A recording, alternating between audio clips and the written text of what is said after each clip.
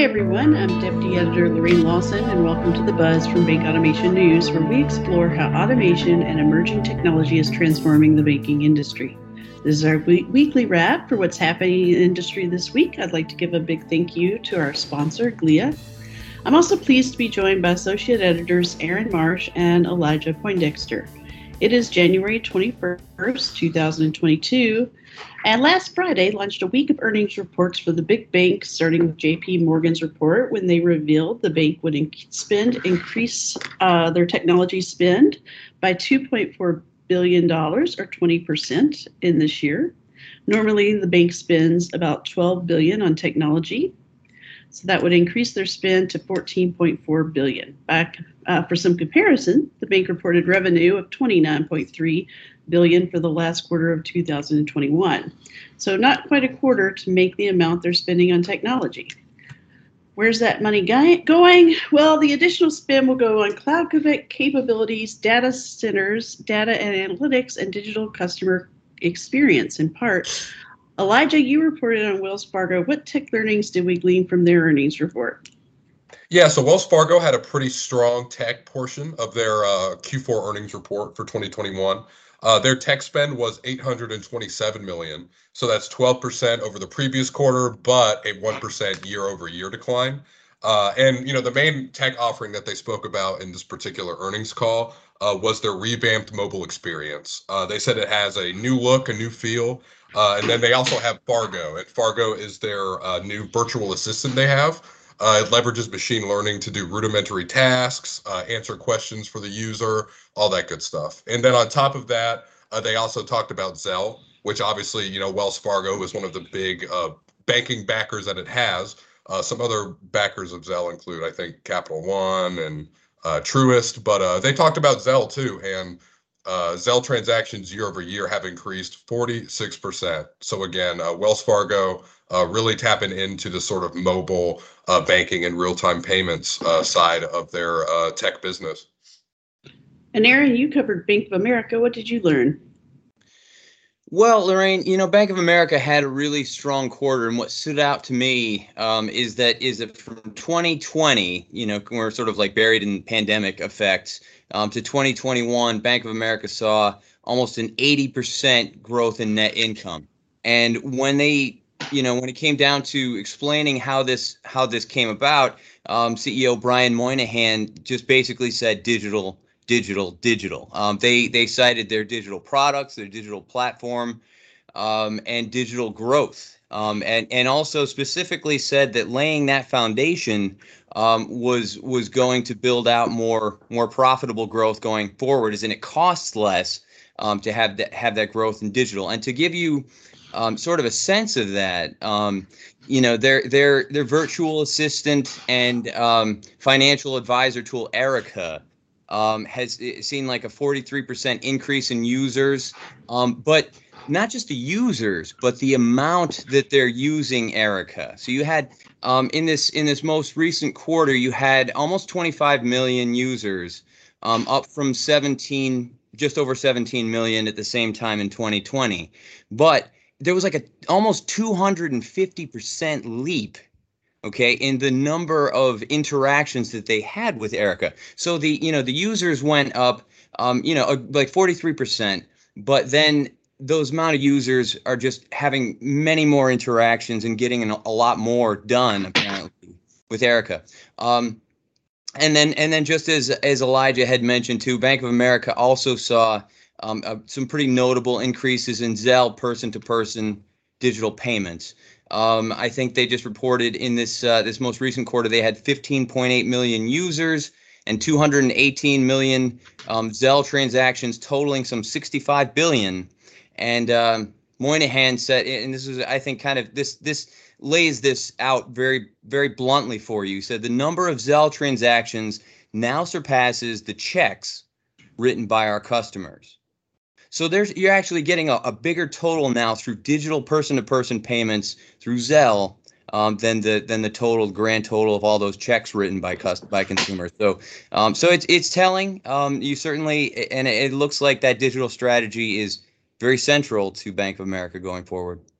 Yeah, Erica, of course, is sort of the top of the pack when it comes to chatbots. If you could even call her a chatbot, she's almost transcended that. They roll out improvements to her every year. But, one of the things that strikes me about all this, with the Zelle numbers being so high and the digital spending and transactions being so high, is that this is the legacy in financial services of COVID. We've seen a shift, banks have seen a shift since COVID in more digital engagement. And that makes sense. People don't want to be, they're not meeting in groups to where they could trade money or checks. So they're doing the pay to pay with Zelle, and they're not going into their local branch like they used to. So it's an interesting legacy. I will say we also reported on Truist, which highlighted its recently launched ecosystem and technology automation advancements during its earnings call. And among the capabilities that it will introduce this year, it said, are a new artificial intelligence-driven insight tools, a new digital assistant, and a developer center. This is kind of interesting, that will allow the bank to collaborate more with the developer community. So along with this push to digital, you're seeing a reach out to the technology community to try and get that talent they need to support this. Any more lessons learned? Yeah, just reinforcing the digital, I'll throw in there, we just covered Citizens as well. And you kind of heard some of the same refrain coming from Citizens. Citizens talked about sort of their regional presence, and they want to move toward, more of a national presence. And the way that they want to do that, they talked about these siloed products that they've had, siloization in their products. So what they've done is they're really focusing on their cloud-based platform offerings. They're transitioning all of that to a single digital platform, and they just say it's much, much faster to roll out. They also cited their kind of more nimble or, mid-size bank size to be able to sort of compete and bring products to market very quickly, like competing with fintechs. And they said that's going to help them going forward, and also targeting regions, really the New York metro region, Washington, D.C. They mentioned South Florida, and they want to transition kind of from that regional presence or various regional presences to a more national unified umbrella presence under the Citizens banner. And the way that they're looking to do that is through the digital portfolio. It'll be interesting to see if banks increase their tech spending in the coming year to sort of keep up with the JP Morgans of the world that are spending, 20% more, almost $15 billion on technology. Thank you so much for joining us for the weekly wrap on The Buzz. Next week, we'll be reporting on what, guys? What are we reporting on? I know there's some podcasts coming up.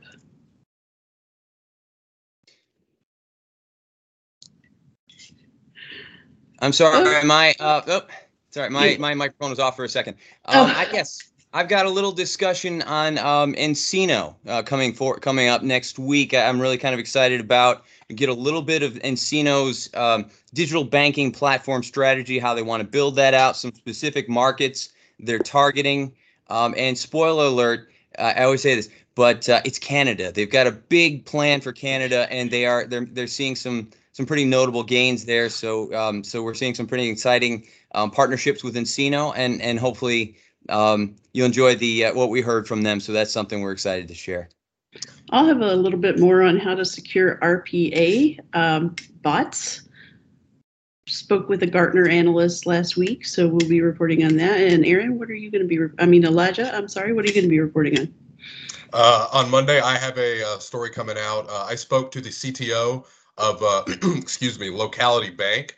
They are a new digital neobank that launched in Florida last week. They had a heck of a launch, I got to say. I spoke to their CTO, Corey LeBlanc, and it was super engaging.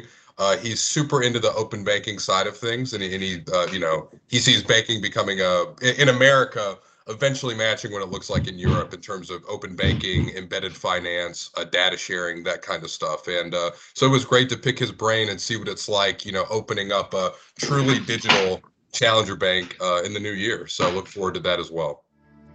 Okay. Thank you again for joining us. Don't forget to attend our Bank Automation Summit, which is March 1st through 2nd in Charlotte, North Carolina. You can learn more about the Bank Automation Summit at bankautomationsummit.com. For more podcast content, check out bankautomationnews.com and search The Buzz from Bank Automation News on iTunes and Spotify.